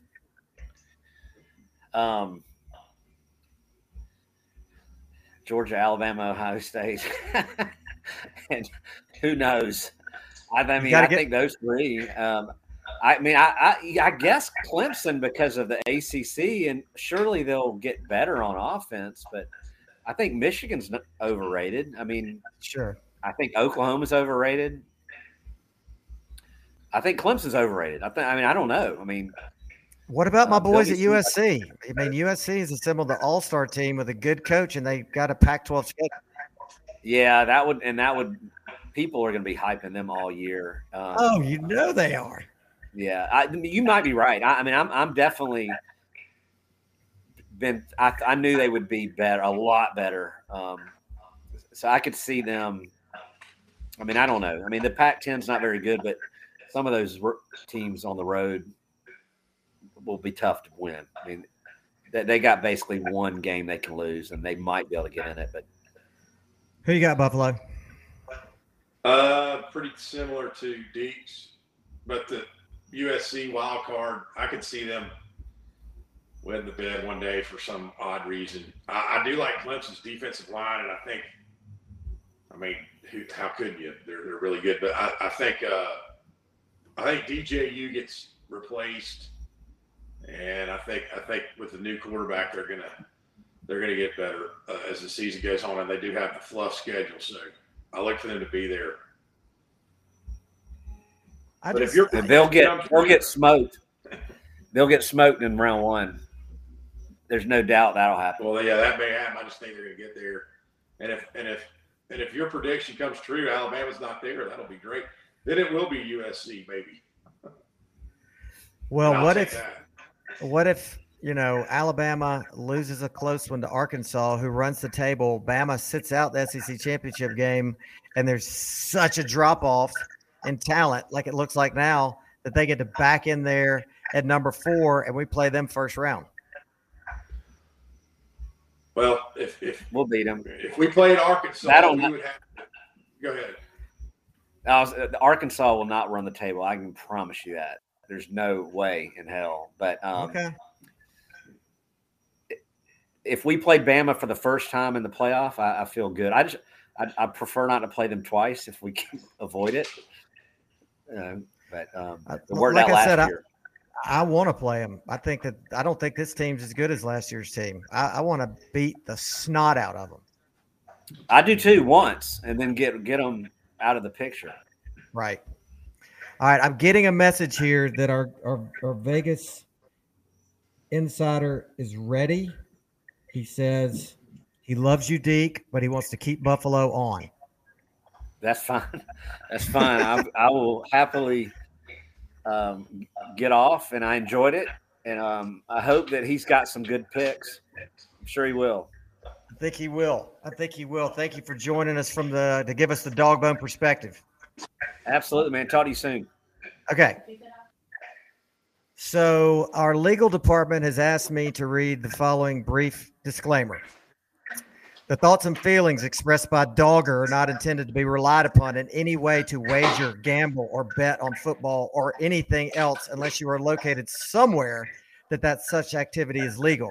Neither Dogger nor the Mad Dawg Show can be held liable for any actions taken by anyone based upon the information presented. This is all for funsies after all. And so with that, let's bring on Dogger. That is awesome, Mad Dawg. Hey, Dogger. What a great disclaimer. Hey, Bobber. Hello. Can you hold on? Hello, Craig from the dark web. Okay. You can hear me. All right, good job. I'm very happy to be a first-time participant on the Mad Dawg Show. Well, we're just happy that we could work it out with your attorneys. Hey, can you hear me? I wasn't too nervous about that. Yeah, just didn't want to affiliate myself with UGA. I'm not going to pick any UGA games because I'm a big believer in the Jinx, as both of y'all know. I'm not going to give my gambling opinions on those. But Mad Dawg, I appreciate you having me on. A little bit of studying and give you. I did not make any picks on this show last week, which I did watch the show. It was awesome. For anybody that's paying attention, Vegas odds, college football, the favorites went 20-22. So that means the underdogs went 22-20. But there were, as everybody's touched on tonight, there were 4 favorites of 17 points or more that lost their game outright, which David's favorite, Mad Dawg's favorite, is Notre Dame. And then A&M, Nebraska, and Wisconsin. So that's I think Vegas had a good week last week, would be my opinion. I haven't seen the actual stats on that. And then NFL-wise, favorites were 6-8, and the home underdogs actually went 6-2. So that's always a big thing if you're paying attention to the NFL and home dogs catching points, especially Monday night, which Seattle covered that Monday night. That's a big thing. And then the over-under, the overs were 5 and 9. So Obviously, the defenses were coming in there pretty strong in the initial week. Offenses trying to figure themselves out. So my plan is to give you just a few different picks, three different college picks. Maybe one NFL Thursday night. I'll either do a Thursday night or a Monday night. And then do those of you that don't know anything about a teaser, NFL 3-game teaser, you get to move a line 10 points. So we'll throw out one of those, and then we're going to do a 10-team cracker, which goes all the way back to 1987. It was called a cracker. I love it. And now it's called a parlay. So, but still, it's the 10-team cracker. If you can hit all 10 teams, if you're out in Vegas or in New Jersey or any other legal state, then you're and you can hit that. There's some incredible odds. $10, maybe you win 5,000. So, again, this is all in fun. But let's. I did do a little bit of studying again, but my 3 college straight picks are just with lines. Is going to be Florida minus 24 against South Florida. Florida is coming off a tough loss. South Florida is terrible. My parents used to live in Tampa. They were good at one point. They're not good this year at all. So I got Florida minus 24. A little anger coming out in that game. And then wait, so you're saying take Florida? I am. So yes, I am saying take Florida minus 24. Okay. And then you have Mississippi State against LSU. LSU at home catching 2. These are all current lines as of a few hours ago that I just looked on a website and found. And Mad Dawg, you're going to like this pick because I know you hate everything Notre Dame. I don't like Brian Kelly for leaving Notre Dame. I do like Notre Dame, but I hate him for leaving them. So I'm going Mississippi State minus 2. And then this is going to be kind of a very surprise pick. Is Penn State minus 3 at Auburn. Auburn does not look good at all, but they haven't played anybody. I mean, they haven't looked good at all against Mercer or San Jose State. I think they played. I'm not sure who they played. So yeah, I'm taking Auburn. Wait. Hold on. You are picking the Fighting Sandusky's to come into Auburn minus 3 and cover. Did I get that right? No, I'm taking Auburn plus 3. Okay. Auburn plus 3. Okay. Sorry. Yeah. I'm taking Auburn plus 3. What I'm saying is Auburn hasn't looked good at all against 2 cupcakes. Right. Yeah, I agree. Yeah. So no, I'm taking Auburn plus 3. Okay, got it. All right. And then my Thursday night, which, like I said, I'll either do a Thursday or a Monday night pick. Just one NFL pick. I really do like the Chargers coming into that Thursday night game. Kansas City dominated against Arizona. They really did. Made Kyler Murray look terrible. So but the Chargers also look great against the Raiders. So I'm picking the Chargers plus 4.5 on Thursday night. I like having a game that's closer to our Tuesday night broadcast. Yeah, I love a Chargers-Raiders game too. It is going to be a fun one. Yeah. All right. And now 3-team teaser is so for anybody that's listening and does not understand what a teaser is, on a 3-teamer, you catch 10 points on all 3 teams. This is probably the biggest sucker bet that's available in Vegas. Everybody thinks if you catch 10 points in any way, you're going to win, but believe me, it doesn't work all the time. So I'm going to take New England versus Pittsburgh. The current line is New England minus 1.5 against Pittsburgh at home. So I'm going to catch New England at 9.5 and take them against Pittsburgh.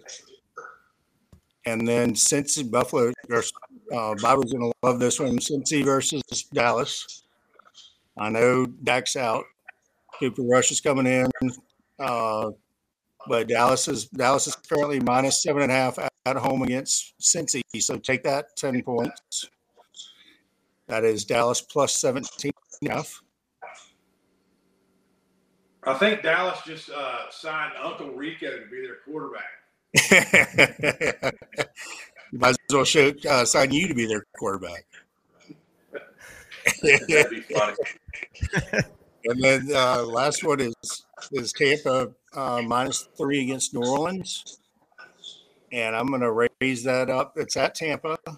I'm going to raise it up to 13 and take New Orleans.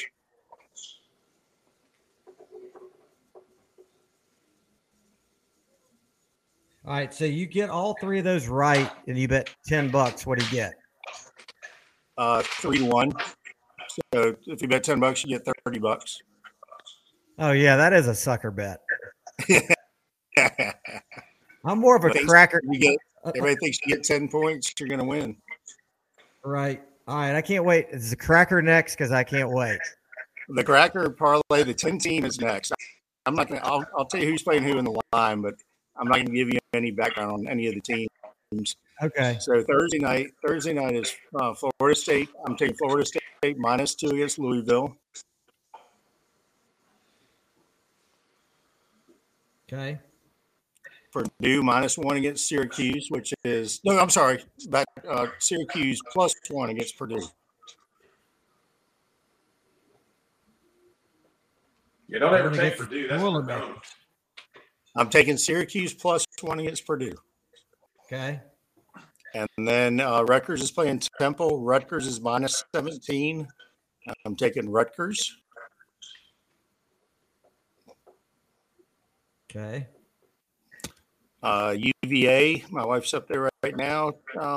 They're playing ODU. I'm taking Virginia -9.5. Okay. Your favorite Irish are -11 against Cal. I am taking the Irish. Cal's terrible. Okay. Not that Notre Dame isn't right now. Cal's terrible. Hopefully they'll rally around their coach. They better. I know, no kidding. They definitely won't make the playoffs. They won't make. No, they're not the playoffs. They won't make a bowl. Yeah. Yeah, I agree with you. I think that they will not. I think they're going to end up at like something 5-6 or something because they're like some weird. Or 5-7. I fully agree. Yeah, my brother went there. I've talked to him a few times over the past couple of days, and yeah, he's not a happy camper. I bet. All right, next one is Vandy against Northern Illini. Northern Illini is -2, and I'm going to go SEC and Vandy +2. Okay, where is that game? That is at Northern Illini. Oh, I don't know. According to what I wrote out here. I like this game, actually. I like this bet, actually. Oregon is -3 against BYU. I like BYU. Not because of how bad the Dogs beat the hell out of Oregon. BYU's got a pretty good team. Yeah, I'm coming around to them, and a lot of people are really high on them. Yeah. Plus, all their players are 30 years old, 28. They've all matured. They've always had that advantage. The youngest player on their team is 24, all the way up to 31. They're like full-grown men. I mean, when they're playing one of our true freshmen, that guy just came from high school, and he's playing against a man. Go ahead. All right, with kids. Your brother's going to like this one. You got UAB -12 against Southern. You're taking Southern. I am taking Southern. I mean, from what I read, Southern should be favored in that game, which is that probably has something to do with the fact that they just won. But yeah, that's seems like a lot of points. And then Houston is -10 versus Kansas. At Houston, I'm taking Houston -10. Mm-hmm. And we have one more to go. We have Washington -3 against Michigan State. And I'm taking the underdog in Michigan State. Win that one late night. All right. So that is. I hope I go 10-0. So if I were to go on a little journey to Vegas or New Jersey or the Beau Rivage or something, and I slapped down $100 on this cracker, you're telling me that it would pay me what, 50 to 1?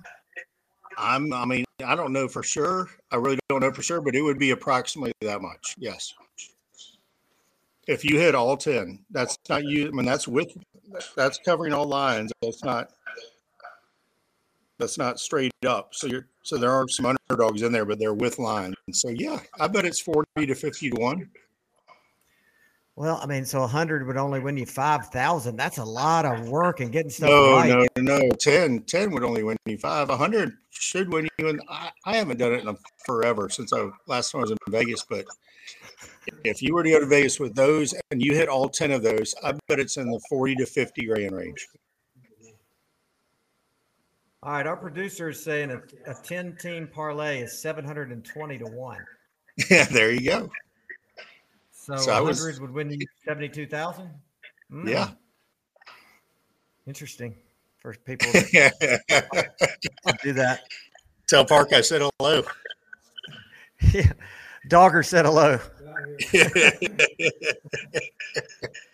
Dogger, by the way, do the odds change based on the teams you pick? They don't, because it's just not in the scenario I just gave you. Okay. If you were to do just straight, if you were to do straight just winners, then they change. Yeah, it's crazy how people win. Just they pick the upset, just an underdog to win the game outright, then they change exponentially. Right. Sure. Yeah, it's like going money line on the whole thing. Or exactly. Yeah. Whatever money line means, I've heard people talk about it. No. Thanks for having me on. Well, thank you for coming, man. It's awesome to have you. And I've got a technical question. Yes. I remember in college, people referring to teasing something with a cracker. Is that a maneuver? Is there a way to tease with a cracker? Man, you're going all the way back to somewhere where we were. I don't think that is allowed anymore. If it is, I'm not aware of it. There's, I don't have access to all those DraftKings or FanDuel or any of those websites where you can bet legally these days. I have no idea. You can be so creative with. I read all about it just because I'm curious about it. I have no idea if that is I would say no would be my guess, but I don't know the answer to that. And I tried to find out a way. Trying to find who told me this. I tried to find out a way. It was as a progressive parlay where I wanted to bet on Georgia to win the SEC championship, Stetson to win the Heisman, and Georgia to win the Natty. And but a certain doctor in town who will remain nameless. Yeah. I might know who I'm talking about. Said that you can't find anybody to give action on that. But then he said if the DraftKings might, if you were somewhere like Vegas. No, they definitely would in Vegas. They on the proposal you just made, in my opinion, I think they would allow, definitely would add. I mean, but your odds on that would be, I don't know, 100,000 to 1. They'd be a lot. Well, but he was saying it'd be less because each one feeds off the other. Georgia win the SEC championship would lead into Stetson have a much better chance of the Heisman, and both of those two things together increases the odds of Georgia winning a national championship. That's a very good point. But if you put it in right now, or if you would have put it in before the season started, and that's what I was trying to do in theory. Yeah. Huh? Can we make that an action item for you for next week's show? Well, I mean, of course, I'm going to take all three of those. Right. And hope. I just want to know the classic. What would 100 get you if you bet that and won? Okay, action item meaning that I need to look that up. Okay, I'll do it. Yeah. Just look it up. That's all you got to do. Okay. I thought you meant I need to find a way to make that bet. No. I mean, I could figure that out if I push came to shove. Well, man, this has been awesome. Like I said, I've been looking forward to this segment for a while now. I'm glad we were able to preserve your anonymity by keeping you shrouded in mystery, and we can only hear your voice and your words of wagering wisdom. So thank you. You're very welcome, and I'm excited to have been on there, and you're doing a great job with it. I love to listen to it tonight as well as past times. So keep it up. Thanks, and man. Appreciate it. Look forward to being on. Absolutely, and you will. And I did just get a text from Malcolm Mitchell. He sent his apologies about the conflict. I guess he's guys with the Boys and Girls Club. You can't get mad at him, but he said for sure he's going to be with us next Tuesday. So we have that to look forward to. And pretty much, that's the end. Thanks for joining us. Please let your friends know that we're on Apple Music and we are on Spotify, and that we have our Mailman for Heisman shirts on our website, themaddawg.com. So with that, I'm going to say good night and go Dogs.